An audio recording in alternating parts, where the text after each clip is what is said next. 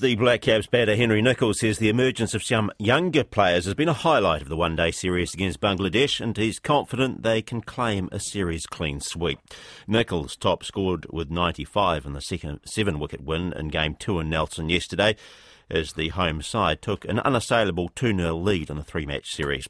Bowlers Jacob Duffy and William O'Rourke took 3 wickets apiece, and Nicholls says the rookies have made the most of their chances in the absence of several first-choice players who are being rested. Guys coming in making their debuts, and also other guys have played previously coming into the group, and certainly from the bowling point of view, there are two different grounds but two different challenges, I guess, with Uni Oval being so small and this ground bigger dimensions but equally as tough for the bowlers, so the job they've done has been great.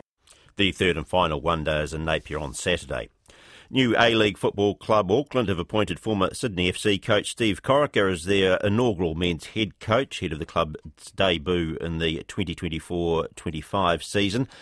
Corica took Sydney to 2 A-League championship titles during his time with them, coaching them from 2018 until just last month when he was sacked after a winless start to the current season.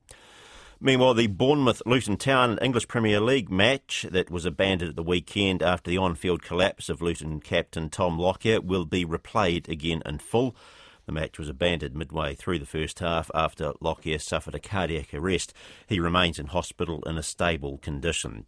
And Liverpool's claimed the last semi-final berth in the League Cup with a 5-1 thrashing of West Ham. They'll now play Fulham for a place in the final, while in the other semi, Chelsea will play Middlesbrough. The awards keep on coming for All Black loose forward Ardie Savia. Savia has been voted the New Zealand Players Association All Blacks Player of the Year. He recently won the New Zealand Rugby and World Rugby's Player of the Year awards. And the major governing bodies of tennis will aim to protect their athletes from online abuse by monitoring, reporting and helping to identify those behind threats and other inappropriate contact. The organisation will use the Threat Matrix service to monitor players' social media for abusive comments.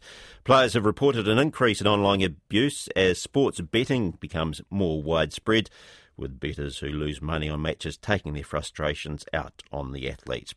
And that's sport. Koe nā ngā pūrongo, hakinakina.